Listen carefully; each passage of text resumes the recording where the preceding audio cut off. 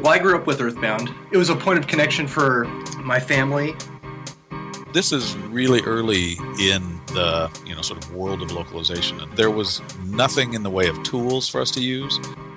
There was a guy in a chat room who claimed to have the ROM file for the game. I didn't believe him at first, so I sent him a private message just to see if he was telling the truth.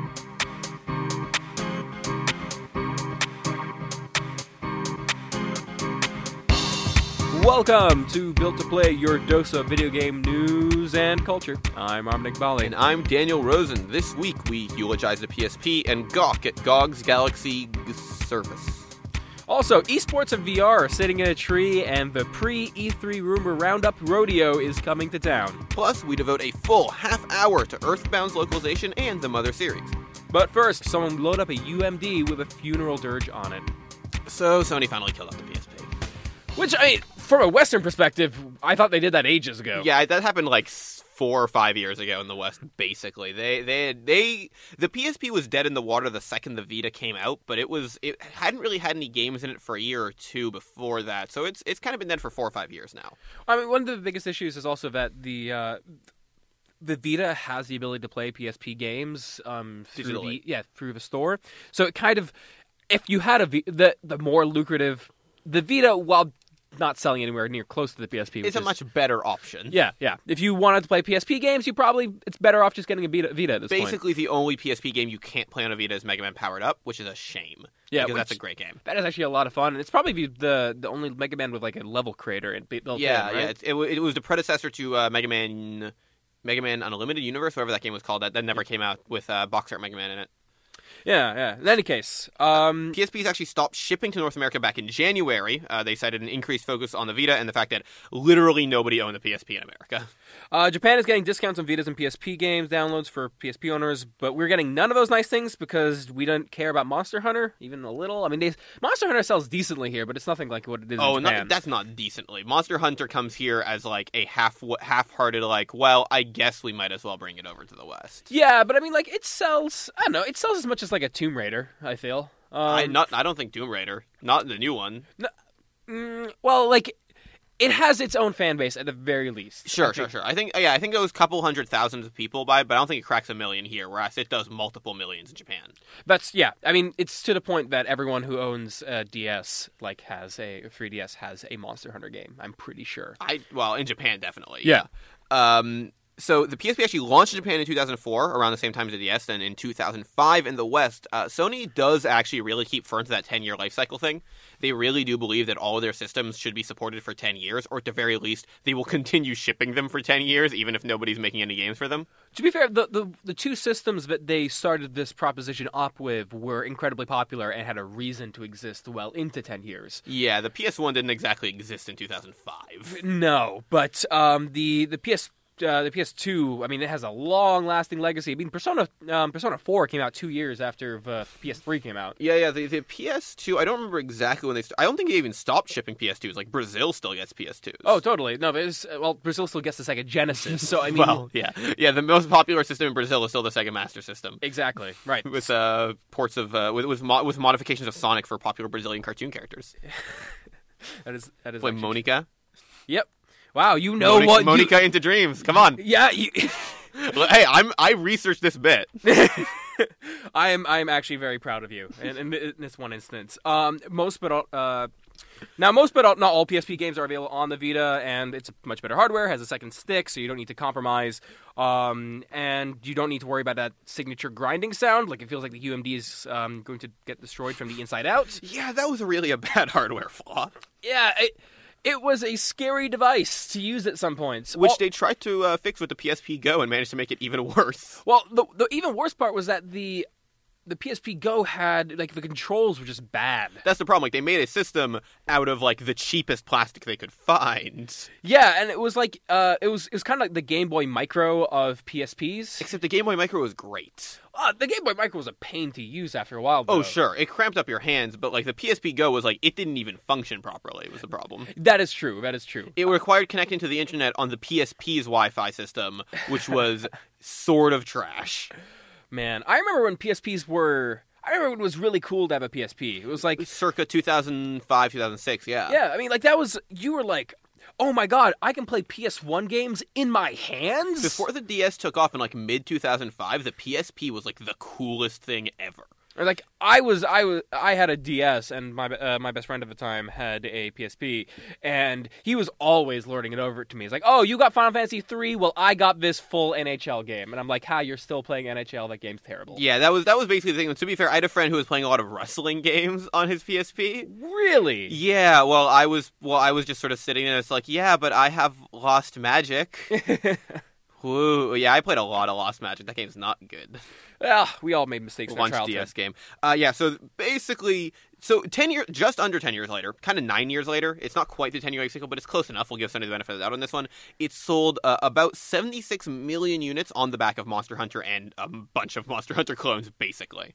And it had a really good series of games that came out for it. So, Final Fantasy Tactics War of Alliance, which is actually the best version of Final Fantasy Tactics. It's spectacular. Everybody should play that game. Just ignore all the grinding UMD that goes on when it's loading. Maybe, honestly, download it for your Vita. Yeah. Or there's also Final Fantasy VII Crisis Core, which is the best game to ever bear the Final Fantasy VII name, or let me rephrase, the only good name to ever bear the Final Fantasy VII name. Eat it, nerds. Oh man, if we don't get hate mail, but I think someone's just going to pop into existence just for that. You know, Advent Children's on Netflix. The PSP Go, on the face of it, was a very good idea. Yeah, listen, an all-digital system is something that will be a good idea in 5 to 10 years. It just wasn't in, 2009. It was a really bad idea in 2009, especially when Sony's ecosystem wasn't even, not every PSP game was available digitally. Right. So you were actually not accessing the full library. And if I'm not mistaken, the PSP Go wasn't all that cheaper than the PSP. Not particularly, no. But not, and especially when PSPs were going for really cheap. Like, you get a PSP 2000 for really, dirt cheap at that point, $100. Yeah, and then the PSP Go was maybe 90. I think it was 200 actually. 200? I'm not a used one. A new PSP was maybe 150, and a PSP Go maybe 180 or something. Oh, that just seems dumb. Yeah, it was. Yeah, I may be wrong though. Someone can fact check us later. So we'll eulogize the PSP in a much longer format as part of our upcoming failure month. Yes, and it'll be very exciting. The PSP was kind of a failure, all things considered. Sony handhelds have not done super well in general. 74 million rather, is nothing to scoff at, of course. That's really big, but it's definitely nothing. It's a drop in the bucket for Nintendo. Yeah, and the PSP really didn't make inroads outside of Japan, where it really only succeeded because of Monster Hunter. The biggest reason that Nintendo succeeds is because Nintendo's DS and 3DS are kind of seen as it's something for everyone, right? Yeah. Everyone, there's something cute for girls, there's action games for guys, and then parents can get the brain training stuff. There's a reason for perhaps more than one person in the family to have a 3DS. And there is that ridiculous statistic where Nintendo actually had one DS in every Japanese home, so they were trying to sell people on having 2 DSs per home. Yeah, you can't, but that PSP never got to that point, and the games available on the PSP just weren't that broad-ranging. They were much more for the quote-unquote core gamer. Yeah. And because and really the core gamer just wasn't that interested in console level experiences on the go. It just didn't work. That and just not that many core gamers. If you think about the amount of proportion of people who play traditional console style games, and then break that down to people who can who can afford both a console and a $200 way to play games inferior to that console. Right. Then you get to a really small percentage, and you end up with the kinds of games they want to play, third-person action games and first-person shooters, and you need 2 sticks for that, and the PSP just didn't have that. Yeah, I remember playing the GTA, Vice City, Liberty City, whatever stories on the PSP, and those games they just felt weird because you couldn't control the camera. It just having a single stick system, and Nintendo's learning this now to 3DS, just doesn't let you do console level, console quality ports. It's kind of what screwed over Kid Icarus from actually functioning and being a spectacular game instead of just rendering it a great game with a lot of caveats. Yeah. Well, it's a shame to see a system die, but at the very least, the PSP is better than the 3DO or the Gizmondo. So hey, you know what? Listen, PSP. There's a lot of you came in second place, and that's much better than 8th. Oh, the world of the future. It is a scary one indeed. Speaking of the world of the future, Good Old Games is getting ready to launch a Steam competitor, right down to having a space theme for their teaser trailer. They are really biting off on Valve style hard with their new optional client Galaxy, which is supposed to launch later sometime this year, and promises a totally DRM-free experience, allowing people to play their games without ever connecting to the internet. Connecting to the internet will, however, allow you to play online, share achievements, and utilize a cross-play feature that will let you play online with people on other PC clients like Steam or you're not on Origin. You're not on Origin. No one's on Origin. Yeah. You can go to the GOG site to check out the Galaxy page to sign up for the Witcher adventure game beta, which will presumably be exclusive to Galaxy, or at least exclusive to its beta, or whatever. Yeah, this seems like... I mean, we need a Steam competitor. We do, but don't we have like 5 of them? But they're all like company exclusive, I feel like. Yeah, we have Origin, we have Uplay. Does anybody else have one? That might be it for now. Probably Bethesda's going to have one soon. Yeah, definitely. And I know there are ones that existed and have sort of gone away. Yeah, but like there was a GameSpy, for instance. There was, and that's dead now. Yeah. Funny enough, Nintendo used GameSpy for their Wi-Fi connection, and that's why Wi-Fi connection doesn't exist. Yep. We could have eulogized that too, but no, we could, but that would require us caring about Wi-Fi games on. There are a couple decent Wi-Fi games. There was trading on Pokemon. And there was trading on Pokemon, which I did a lot of, and there was Dragon Quest IX DLC. Oh, that existed? Yeah, there was a lot of you could get costumes from other Dragon Quest games. Okay, and that's about it. Not gonna lie to you, that's about it. Well, in any case, Steam has been growing rapidly and is kind of monopolistic when it comes to things that aren't EA games for the PC. It's also coming to the point where Steam is becoming, we've mentioned this a couple times, is becoming more of a platform that you can just release your app on. Yeah, it's definitely not a curatorial service like it used to be. Yeah, and GOG used to be a curatorial service in the sense that they were behind. They just got whatever. Well, they just published retro games. Yeah, but now GOG used to stand for Good Old Games, whereas now I think it's just a weird recursive Homestuck reference. Yeah, exactly. Now instead, it's basically indie games, some third-party games after a while, and a lot of generally old games. Generally better discounts than Steam unless there's a sale going on. Yeah. Is what you're looking at GOG for. They're saying that the client is optional. You could probably just launch any game in GOG Galaxy just like you can with Steam. It'll have online functionality to a certain extent, but like, will it have any exclusives? Because I think that would defeat the purpose of it being an optional client. No, I don't think it will have any exclusives. I also don't think that it'll have anything that's the problem, is when you don't make it DRM, there's just not as much incentive to use it. Exactly. Like, third parties aren't really going to be interested. I have a feeling it'll be great for indie games, but indie games don't really need a wrapper for launching. You know, Steam is where they get the most of their traffic just in terms of like eyes on their thing, but now that that's not even true, GOG isn't that heavily visited. I mean, what do you think is probably do you think they get more sales than like the Humble Bundle store at this point? GOG? Yeah. I think Humble Bundle's probably beating them simply because they have those really big like surges when something goes their way. Just in terms of like if there's a Humble Bundle going on that week, probably. I think overall there's not that many Humble Bundles that I see making waves. That's true. I mean, Humble Bundle does have their own store now. Yeah, but like on top of that, they do have their bundles. But like, at the very least, there's some sense of competition going on here. Yeah. These are different places you can buy your PC games. But I do have to wonder, like, here's the thing: when it comes to Steam competitors, I think you want to have like, to compete with Steam now, you need to make yourself really impressive. Mm-hmm. This is supposed to be an optional free thing. I don't quite get. For me, this feels like GOG is doing a branding exercise for them. That's really all it is. Like, they need to get their name out there so people buy more stuff on their, from their store. Because otherwise, like, what's the point of competing with Steam at this point? Origin and Uplay tried and they're failing.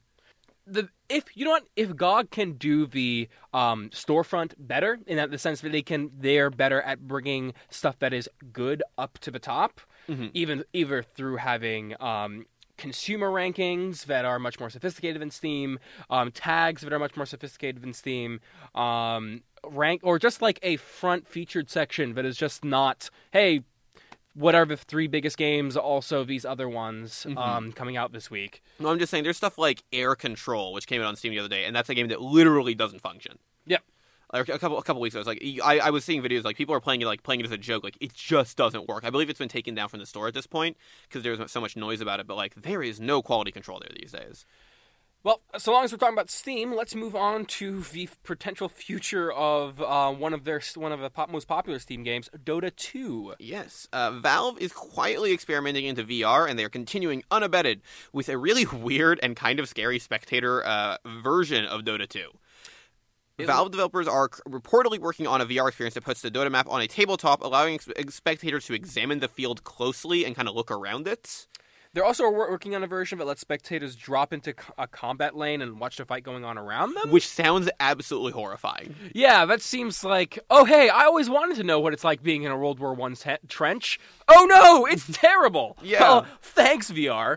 Like, we messed around with Oculus a couple weeks ago at the Bit Bazaar, and it's like, that was kind of a harrowing experience in these very simple, slow-paced adventure games. Yeah. I can't imagine what watching a Dota match would be like. And those aren't fast matches or anything, but that's like people are punching each other and throwing around like spells and stuff. I would really hope that you would have much more control over where you're looking, as opposed, it wouldn't be that much of a guided experience, because I feel like having your head being forced into like a certain lane or position would be increasingly nauseating. Mm-hmm. On top of the current issues with just the problem with if you have the Oculus on your face too long, you tend to vomit. I think like it's something like after 10 minutes or so. Something like that, yes.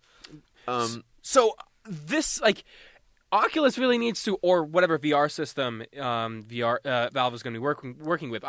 There have been rumors that Valve has been working on their own, not their own VR kind of headset, but their own VR technology just to mess around with it. Yeah, they have prototypes that they allegedly showed off their Steam Dev Days event, where they apparently mentioned that they believe consumer-ready tech is 2 years away. But they made a lot of talk about partnering with Oculus, and they think that they are the ones to move forward with if they are going to invest in Valve, like if they're going to put money into Valve-invested VR tech. Yeah, I'm just curious on, will people be able to actually withstand being in VR that long? Yeah, especially with Dota matches take a while. Yeah, that's like easily it's 30 minutes. Yeah, and so I mean, the spectating is cool and could do a lot for esports, I think. Like, that could actually do a lot for, like, actually being there in a certain extent, like, sort of like being in a football game. Because right now, esports it's people sitting in the Staples Center watching people watching computers. Yeah, and at some point, there's just it's not that much fun to watch people watch computers. It's not dynamic unless you're a big Dota or League player. And I feel like even for something like a shooter, where the competitive shooters have the big problem of how do you display that, because it's like watching someone play a shooter match is kind of like watching someone play football if the camera was on top of their head. Exactly. It's not getting the perspective of one player isn't exactly the interesting thing. The only competitive game where you can actually do like live streaming properly is sort of Street Fighter. Yeah. But otherwise with Dota and League, like their camera can only be on one section of the map at any one time. And as a result, it's very hard to get the big picture. So I'm just really curious how the controls are going to be, ultimately. Yeah, and hey, it'll be cool, simply because I tried watching a League match the other day, and I fell asleep, almost. Well, yeah. Now, so long as we're talking about rumors and potentialities, E3 is technically next week. Yeah, in a few days, actually, as we record this, and when you listen to this, it'll be like 2 days, 3 days? Yeah, who knows? It'll be the mysterious world of E3. You could be listening to this in 2079. E3 ceased existing along with video games in the great video game wars of 2032. I understand. Listen, you are listening to these as a historical artifact. 2032, that is not long till the video game. Yeah, no. Well, actually, you see, I can't tell you what happens, but, like, don't play Assassin's Creed 9. Speaking of robot arms, Reggie Fils-Aimé and Nintendo, looks like there's going to be a Mario Maker. Well, maybe a Mario Maker. So what happened was yesterday, actually, this is breaking rumor news, a photo, an alleged photo, leaked from the E3 show floor where people are setting up booths there were a bunch of sort of cubicles almost with some pictures of Smash Bros. Characters on a bunch of them, and then one of them had a picture of 2D Mario assets being played around with a stylus and the words Mario Maker over it, and then make your own Mario levels underneath, which seemed a lot more like an ad and not the kind of thing you put on the side of an E3 demo cubicle. Yeah. And also, the picture was really blurry, even though we're all, like, it looked like it was taken off of, like, a cell phone, like an old cell phone camera, like the Motorola Razr camera, when we're all carrying around literal supercomputers in our pockets that have, like, my phone on its own has, a 3, 4, 5 megapixel camera on it. Like, I'm not hurting for decent pictures. I can't imagine why this thing is so blurry. Yeah. And also why it doesn't look like anything around it. So there's no reason to believe this is true, other than the fact that Polygon's Michael McWhirter, used to be Kotaku's Michael McWhirter, very heavily connected to the Japanese game industry, has an inkling that it's real, apparently, which gives it a lot more credibility than it otherwise would, but it still seems super fake to me. Yeah. I can't also... Part of the appeal of Mario games is that they have very good level design. So Yeah. I don't know why. I could see this being like, the thing is, I could see this being a free tool for 3DS or Wii U. Right. Really easily. I can't see them charging money for this. It's definitely not. People are speculating that this might be that Nintendo is doing two during E3 after their digital event. They're doing 2 90-minute developer roundtables with the press. One of them is for Super Smash Brothers. One of them is for an unannounced 3DS game. Presumably, whatever their big fall 3DS game is going to be. I can't imagine that's what this game is. If this game is even real, it's definitely not that, because this seems like, what is there to talk about from a developer standpoint? We put some Mario assets and you can play with them. It's something that like fans hacked together in 1999.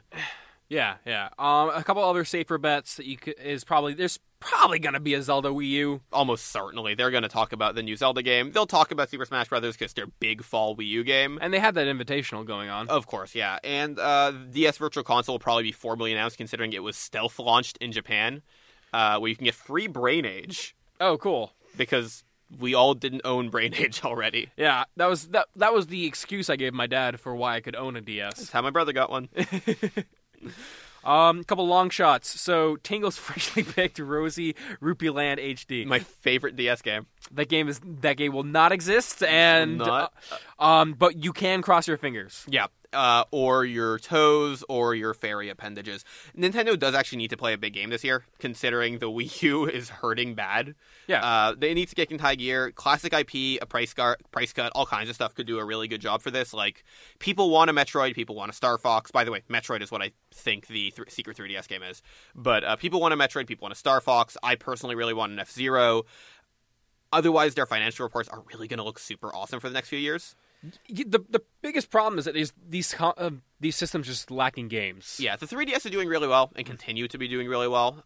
Speaking of, we'll probably see something out of, I don't know, like, we'll see something of either Nintendo Classic franchise. They always have third-party stuff from Japan out of those things.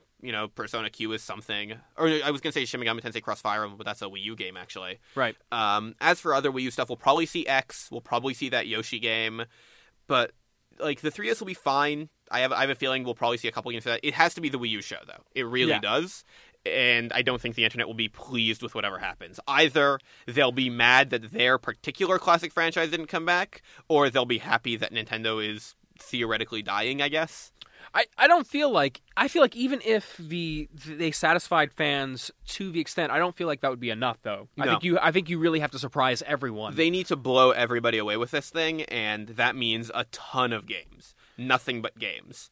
And honestly, I want that to happen, because I like Nintendo games, but I don't personally know if that's not been in their cards for the last 2 or 3 years. It's not on their track record.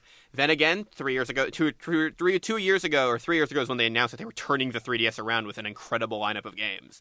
So it's not, I don't know if it's likely, but it's certainly not unprecedented.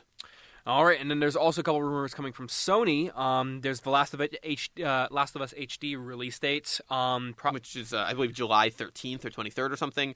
It's based on flyers and the fact that we know that game is already real. Yeah, I mean, they tried to hide it for the longest time, and I remember a bunch of game journalists at the time just going, "Oh, that probably exists. It's probably real." Because they gave meetings to everyone way before this and then said, hey, don't talk about this until we do a formal announcement. And then it got leaked. There's also a rumored God of War game. Sony Santa Monica isn't really up to anything these days, but does anybody actually still care about God of War? No, that game sucks. I mean, the first 2 were pretty good, and then after that it was just all kind of comically terrible.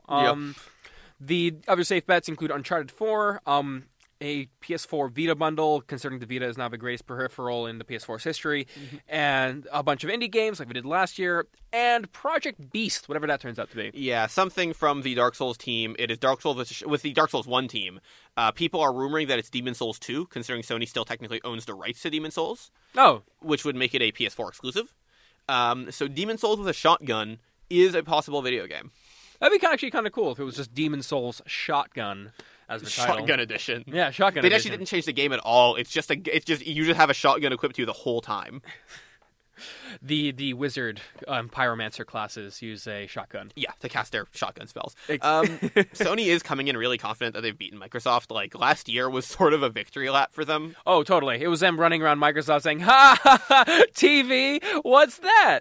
But it looks like Microsoft is trying to get all of its TV stuff out of the way as soon as possible. Yeah, and also, I mean, Microsoft now has a price cut in their ranks, and they're on even footing now.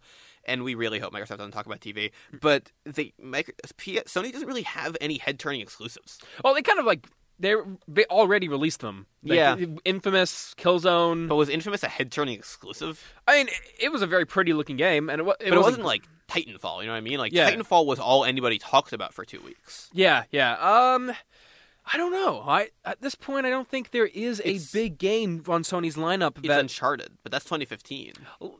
maybe a Last of Us 2. Like that Maybe would The More of Us, yeah. The Last of Us. Oops, we forgot about these guys. You will keep making that joke. I'm Until... never going to stop making that joke. It's my favorite joke. They haven't banned it. It's my CRTC second- hasn't come in yet. It's my second favorite joke, but the CRTC isn't going to let me make the first one. Okay, going on to Microsoft, a couple rumors is Halo Master Chief Edition, Double Deluxe HD remakes of Halo 1 through 4 for your Xbox One home entertainment console device, just because you can't wait to Halo 5. And also, Halo 5 is technically not delayed, whatever, 2015. It is coming in 2015. Now, I know Microsoft told you that 2014 was going to be the year of Halo at last year's E3. They lied to you. But you will probably be getting Halos 1 through 4 for your Xbox One. That desert in was the a fall. lie. In the fall. Halo 5 and Halo 1 through 4, and they were all leaked along with that TV show, which we'll hear about because Microsoft will actually spend 20 minutes on television. Oh, totally. No, safe bets, Forza Horizon 2. Which was announced before E3 like every other video game was this year. Fable Legends, whatever, I don't know. These are games. Long Shots, Rise 2, Grandson of Rome, which would actually be really. I would root for that. That seems like such a dumb thing to do, but I would be in. Also, like, a lot of the stuff has already been announced. Yeah, for the last month, people have just been announcing their E3 games. I think everybody's sort of afraid that somebody has something way bigger in the pipeline. Yeah, and a lot of this stuff is 2015. There's just not much for 2014. No, so I felt like we should make our own 3DS, our own E3 rumors. Okay, so let's start with Sonic the Hedgehog first-person shooter starring Grenade the Pufferfish. Yep, we have. I have a feeling that Final Fantasy 15 will be delayed and renamed Final Fantasy 16. And Reggie Fils-Aimé will be revealed to an army of carnivorous bees with telepathic abilities, projecting the image of a meat man. Releasing this holiday season exclusively for Wii U. I hate you, Daniel. That's it for news this week. Is that libel?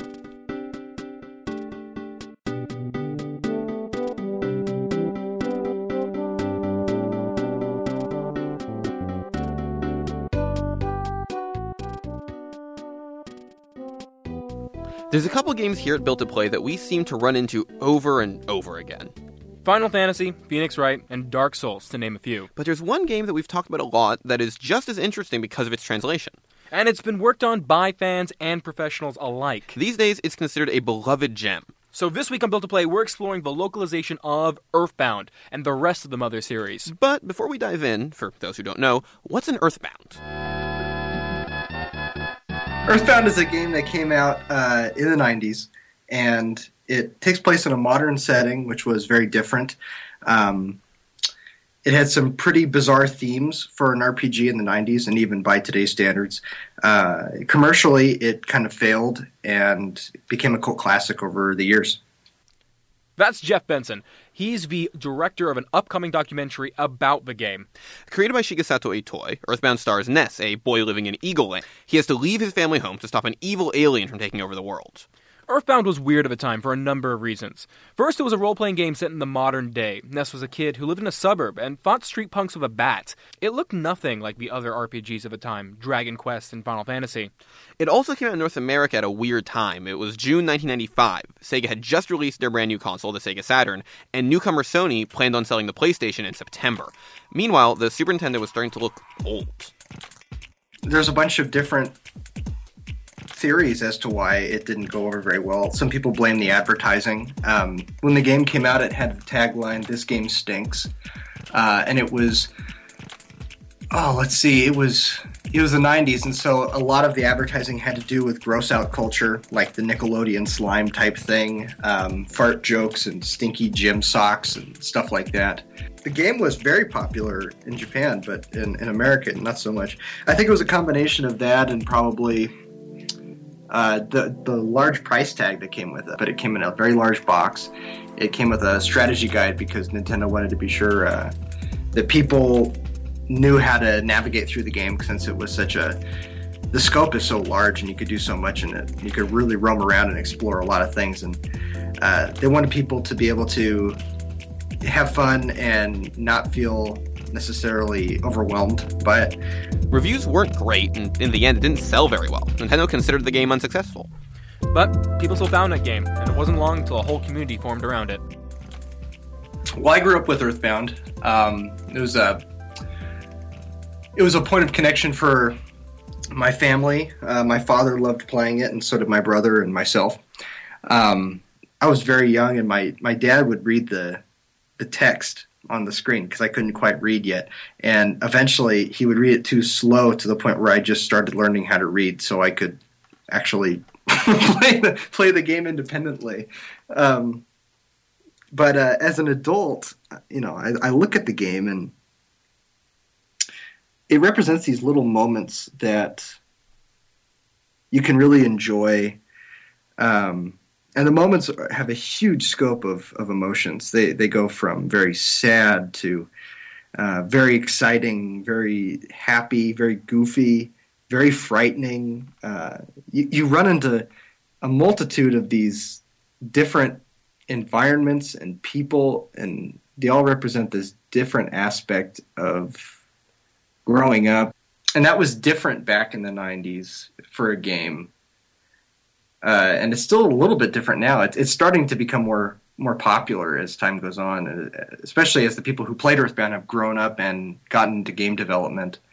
I think it's very exciting to see. Why did you decide to work on a documentary about this game? I had made a video about Earthbound when I was 5 years old. After I had completed the game with my family, my brother and I, we would make movies on a VHS camera, and for some reason we thought, well, we should make an Earthbound movie.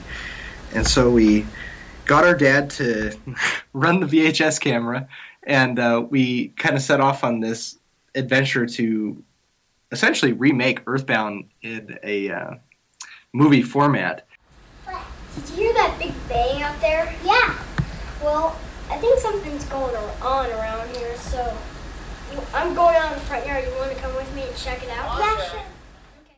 But I was 5 and my brother was 7, and so by the time we got outside of our house, we we kind of stopped. We just didn't know what we were doing anymore in terms of making a film. We were very naive. So that was a long time ago, and I eventually, 10 years later, with my brother and some friends, found that VHS tape, and we just kept adding on to it without really explaining the time jumps. And, decades later, suddenly we're all older. Would you like to come along with me? I'm checking out that weird bang. Sure. On second thought, I don't want you to. But I put that on Starman.net. Starman.net contains the largest community of Earthbound fans.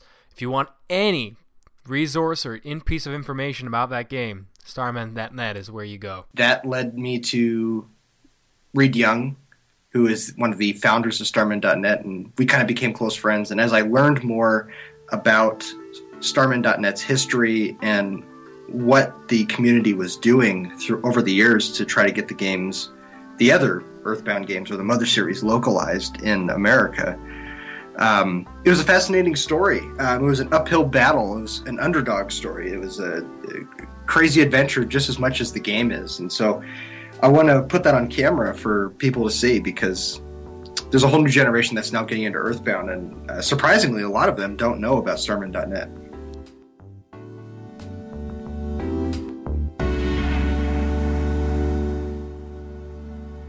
Jeff Benson works at Fangamer, and he's the director of an upcoming documentary, Earthbound USA. It'll be out in 2015. You can find him on Twitter at Jeff B. Benson. Now, what's not immediately evident when you play Earthbound is that it's actually part of a series. In Japan, Earthbound was known as Mother 2. There's a whole original Famicom game that never came out in America. I got into it because I had seen the advertisement in Nintendo Power for Mother 1, which was, we called that Earthbound Zero, back in the 80s, I think. And they kind of pitched it. It was a very small advertisement, but they pitched it as this kind of alternative RPG. It was not, swords and sorcery. It was this kid, in a ball cap, and he's got a mom.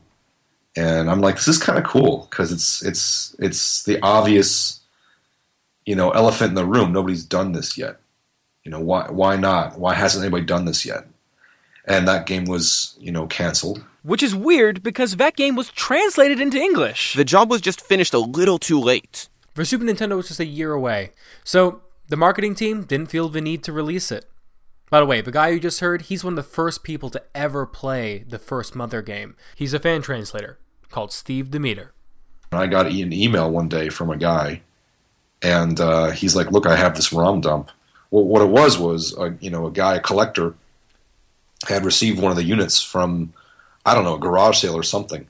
And he's like, look, can you help me get this thing dumped into a ROM? And we're like, sure.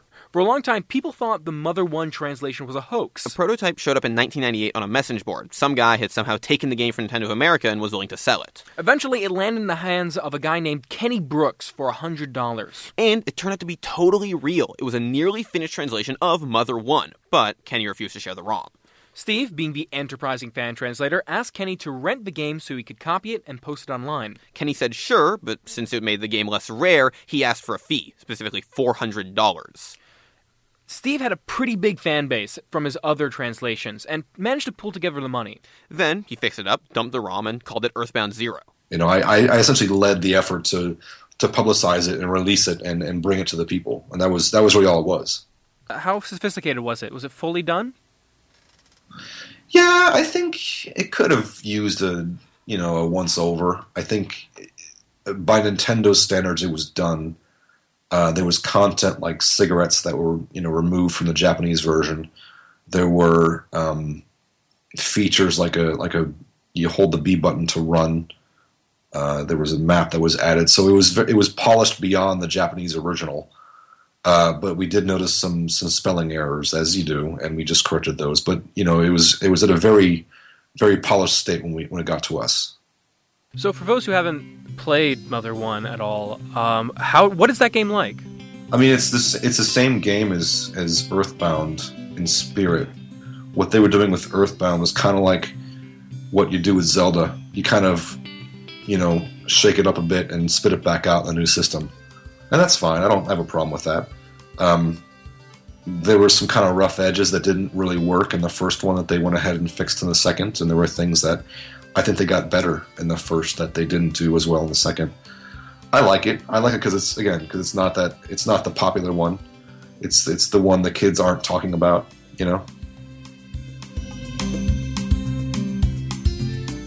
Steve Demeter is better known as Demiforce online. He's currently working on Trism 2. You can find Earthbound Zero on starmen.net.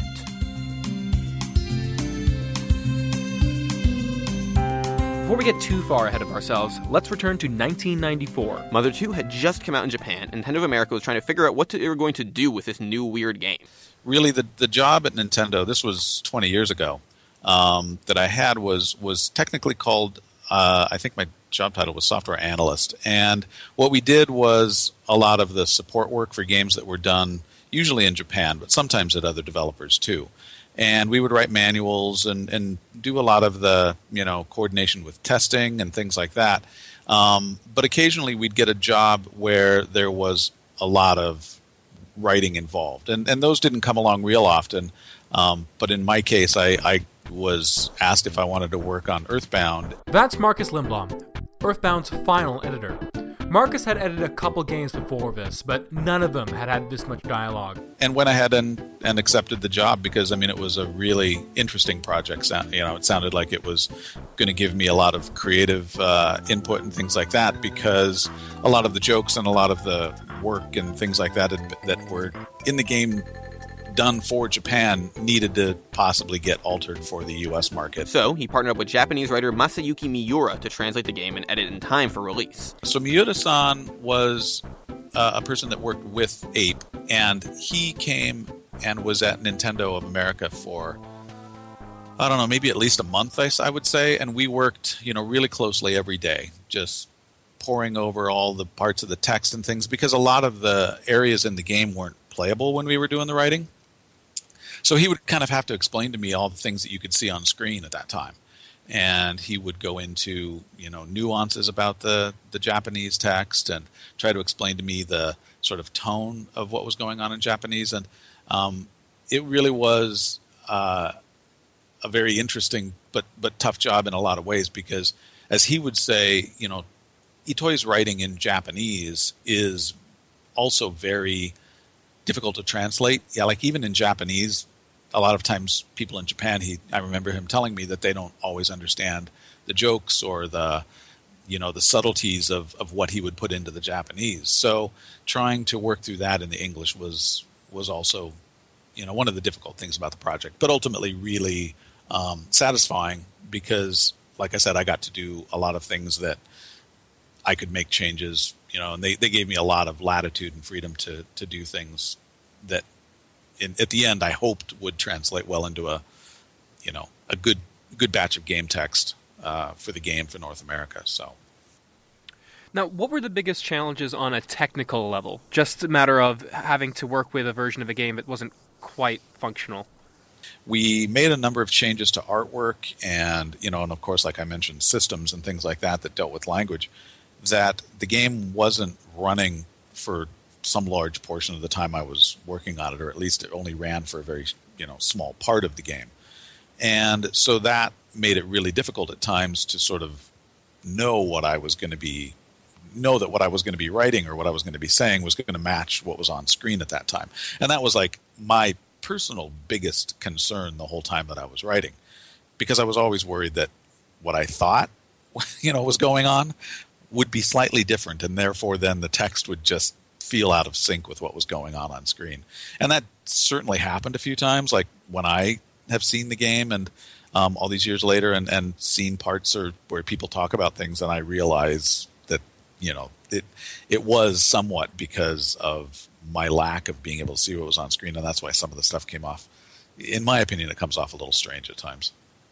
Could you give me an example of something that felt a little weird in hindsight? Well, I think there's a whole bunch of them, to be honest with you, if I sort of thought long and hard about it.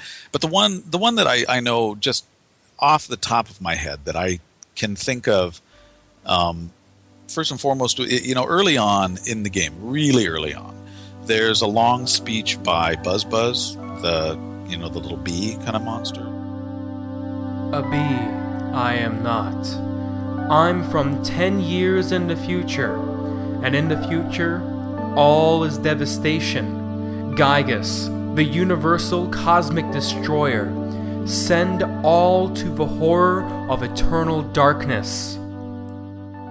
It's very deep, and it's got a lot of sort of philosophical ideas that kind of tied into it, and not really knowing exactly what the whole game was going to be like. And even at that time, I think when I was working on the very early part of the game, I didn't really have a good feel about how the whole game flowed yet. And so I did this writing where I kind of tried to match the tone to some degree. Ultimately, when I look at it today, it feels pretty stilted to me, and so I've never really been a big fan of Buzz's speech early in the game. And that's sort of one of those bigger cases. And I think there are times when there are just nuanced things, throughout the game that even though Miura-san would try to explain to me everything that was going on, I mean, I think there were just moments when stuff like that just, I think I missed things. For all their enthusiasm, Earthbound was a nightmare to work on. Most of the work was done in just 4 months, and the script was huge. Marcus basically wrote an entire book. Well, so this is really early in the sort of world of localization and the world of doing this kind of work. And so there was nothing in the way of tools for us to use. The text itself is done in just this giant, text file that the game reads. And we actually did print it out so that I could sort of look at it, all the different lines in different places and things like that. And it ended up being a stack of papers, 6 inches high or something like that.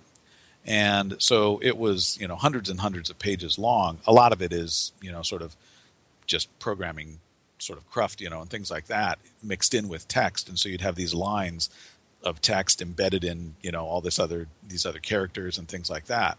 But it was really rudimentary localization work. So it was sort of brute force, not very elegant at all. Now, if you had a stack of paper that was about 6 inches high, what kind of hours were you putting into this game? Oh, I worked really, really hard. My daughter was born in February, and so I took the day she was born, but for the next, I think it was something like 27 or 28 or 30 days or something like that. I basically worked every day. So I was at the office, weekends and everything, and, it was sort of your typical huge crunch kind of mode where it was 14-hour days and that kind of thing. From the time I started, it needed to be on the shelf within about 6 months, and so we were working as fast as possible. So I really did the localization, the bulk of the localization work I did in, I don't know, probably like 10 weeks, maybe 3 months' time at the most. The thing that I would do is when she would wake up in the middle of the night is I would actually feed her in the middle of the night, and that was my chance to sort of sit with her and, do the dad bonding thing, during that time. And so she was okay with that. Luckily, her mom was there helping her out and things. But yeah, my wife has been, she was amazingly understanding, and she has been amazingly understanding throughout my whole game industry career, because there's always been periods of crunch time, and she really is an amazingly understanding woman that, thankfully she stuck by me this whole time. So. And after all that, Earthbound was still a dud. People didn't buy it. Critics gave it mixed reviews. I'd gone to EA after I worked at Nintendo and worked there for a couple of years. And then I went to work at a small kind of independent game developer. And I was there in Florida, and it was a couple of years in Florida and then my wife said, we got to get back to the West Coast. But I knew, a number of guys that, told me later, many years later, just within the last couple of years, they were surprised that I had worked on Earthbound at all, because they said, we'd had no idea that you worked on it. You never talked about it, and they were all right. I mean, I never brought it up. I didn't really think about it that much. I like I said, I knew that it was a game I was proud of. I was proud of all the work. Like I said, I liked the fact that I had the input that I did, but like I said, I really thought that most people had moved on by that time and really didn't think about it. It happens when you see your game in bargain bins for $10 or whatever. I don't think you can help but kind of think, well, nobody's going to really ever remember this game.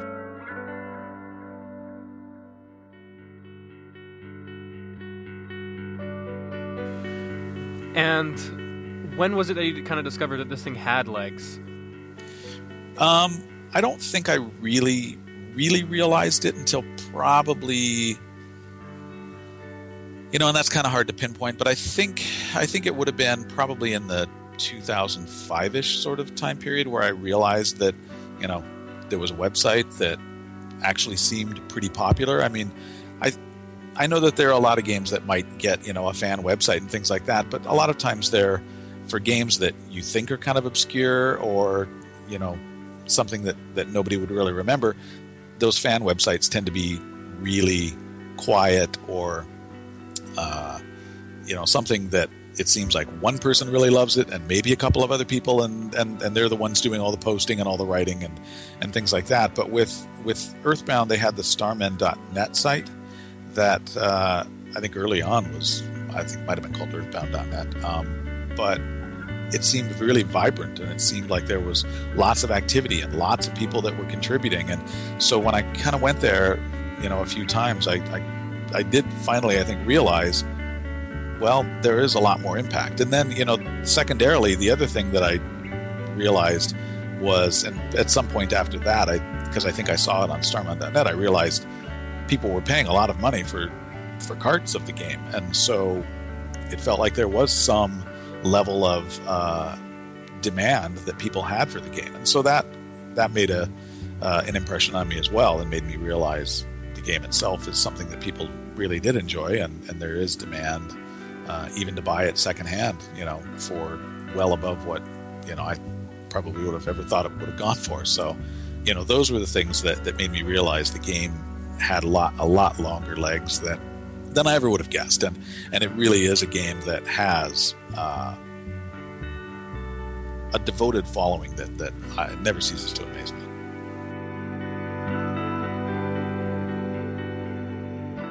Marcus Lindbaum is a game designer at Carried Away Games. He used to be a software analyst in Nintendo of America's Game Group. You can find him on Twitter at Carried Away Games. You might be surprised to know that we still have one more game to talk about. Mother 3, the last game in this series, never came out in North America. That's in spite of screaming from the dedicated fanbase who wanted desperately to see the game come out here.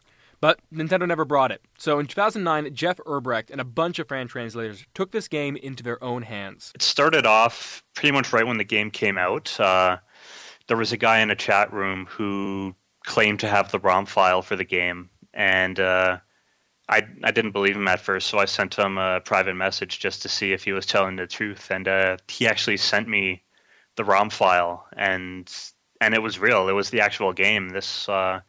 I think this was the day before it came out, as a matter of fact. So someone must have leaked it. Maybe someone who owned a game store or something had leaked the ROM. And pretty much right away, I started talking to this guy who sent me the ROM file about the possibility of starting a translation project, because he was into that stuff too. He's the one who actually started a whole website and forum for us. And it just kind of came naturally. I mean, I knew who I would talk to about it because I knew at that point who was good at ROM hacking and who could be able to help out. And we just made a small team together. Mother 3 came out in 2006 for the Game Boy Advance. It was Shigesato Itoi's last RPG. A lot of people wanted this game badly, including professional translators like Clyde Mandolin. Clyde works as a translator at Funimation and spends most of his time translating anime. But he loved Earthbound enough to roll up his sleeves and take on the project himself. He gathered a who's who of fan translators, like Steve Demeter. I knew all the guys, and they're like, look, we'll give you this role if you want it. I'm like, sure. They wanted to let me edit the whole thing originally, but I've run a company now for the past 6 years, and I couldn't find the time to do that. So my role eventually, I cut it down from doing the entire editing job to doing just the proofing and editing for the kind of the cross-dressers. I felt as the token gay, I should contribute that to the game at least. So you gave the game a little bit of taste. A little sass. Sissy that walk. Why did you get back into working on these projects with Mother 3? I was Mother. Come on, it's be famous. Well, I couldn't not do that. I mean, come on, it's such a drop in the bucket. I mean, it's top quality people, great game. Contemporary. I mean, we were always doing these translations of games that were like a decade old or more. This was about as new as they were allowing it. We didn't want to do anything that was going to have a potential to be brought out in the States, but once they got the okay that it was not going to come out here, they're like, let's do it. And I'm like, hell yeah. So yeah, why not? And when Jeff's group fell apart, he joins Clyde's. Jeff did around half of the programming for the localization by himself, while Clyde took care of the rest. I guess I had a lot of free time around then. I was still in high school at the time. So I felt like I had a lot of free time on my hands compared to people who had full-time jobs and stuff. So I ended up doing a lot of programming work because I could. And, Clyde Tomato ended up doing a lot of translating work because he could. But a lot of people may not realize he actually did quite a lot of programming work as well. Maybe even more than I did. So he's just a working machine, I guess. I mean, you must have still had homework. How did you manage to balance out going to high school? And I mean, it's not intense programming, but it is fairly sophisticated what you have to do to put this together. Yeah, that's definitely true. I tried to do my homework at school and maybe as soon as I got home. Of course, school ended like mid-afternoon. So, before dinner time, I could have all my homework done. And then usually I would spend the rest of the evening just working on the translation. Now, for those who don't know, what do you need to do in order to get a new translation packed into a ROM?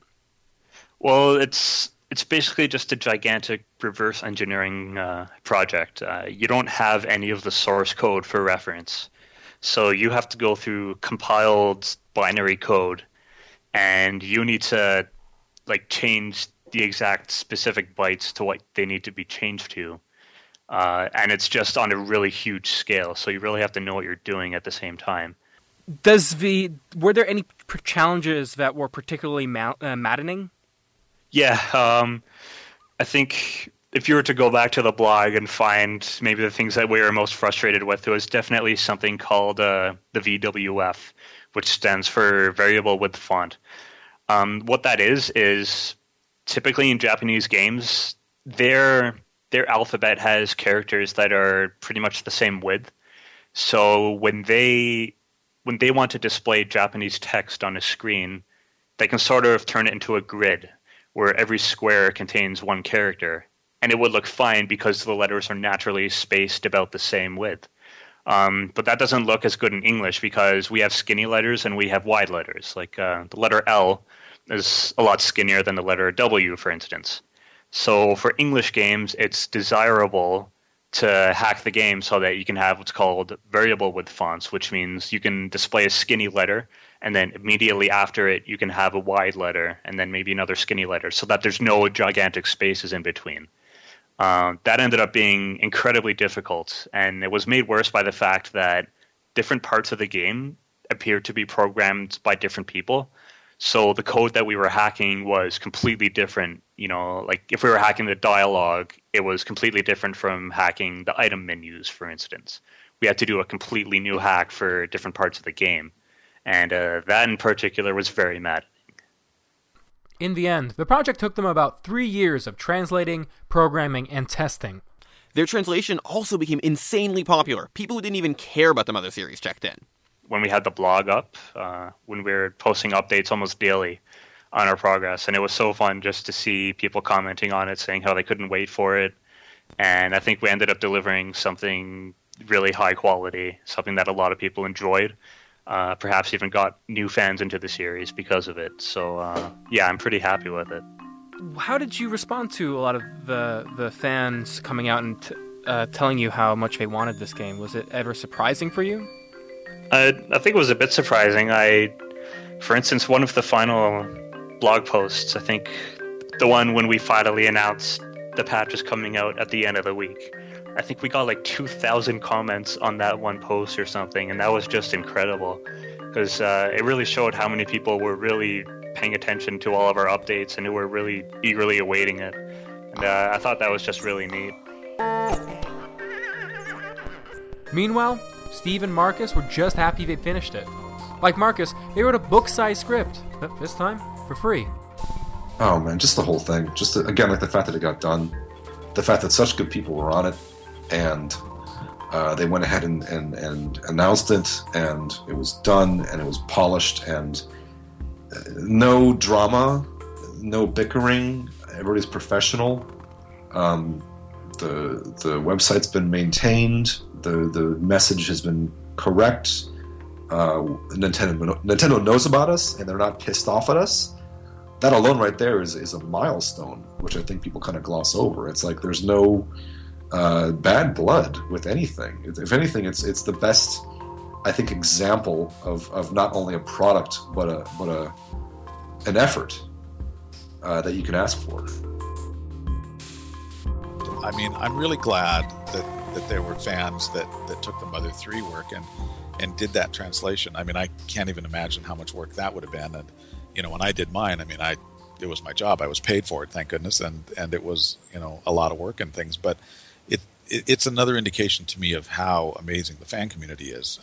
Clyde Mandelin, who did that translation work, I mean, is a really fantastic Earthbound fan, and he's the kind of guy that is just really indicative of the strength of the fan base. Jeff Benson watched the translation come together, like a lot of people who hung around on Starmen.net. From his point of view, Mother 3 just felt like a victory.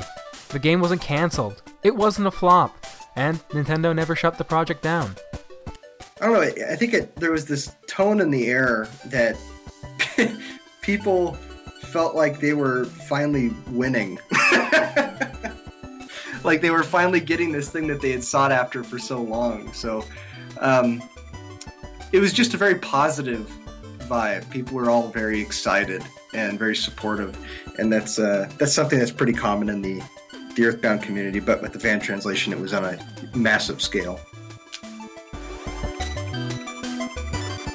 Jeff Urbrecht is a student at the University of Waterloo. He's better known online as Jeff Man. You can find their translation of Mother 3 at starmen.net.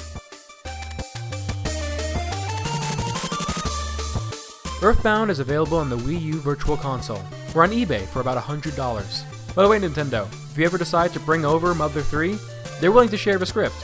You know, to get things started.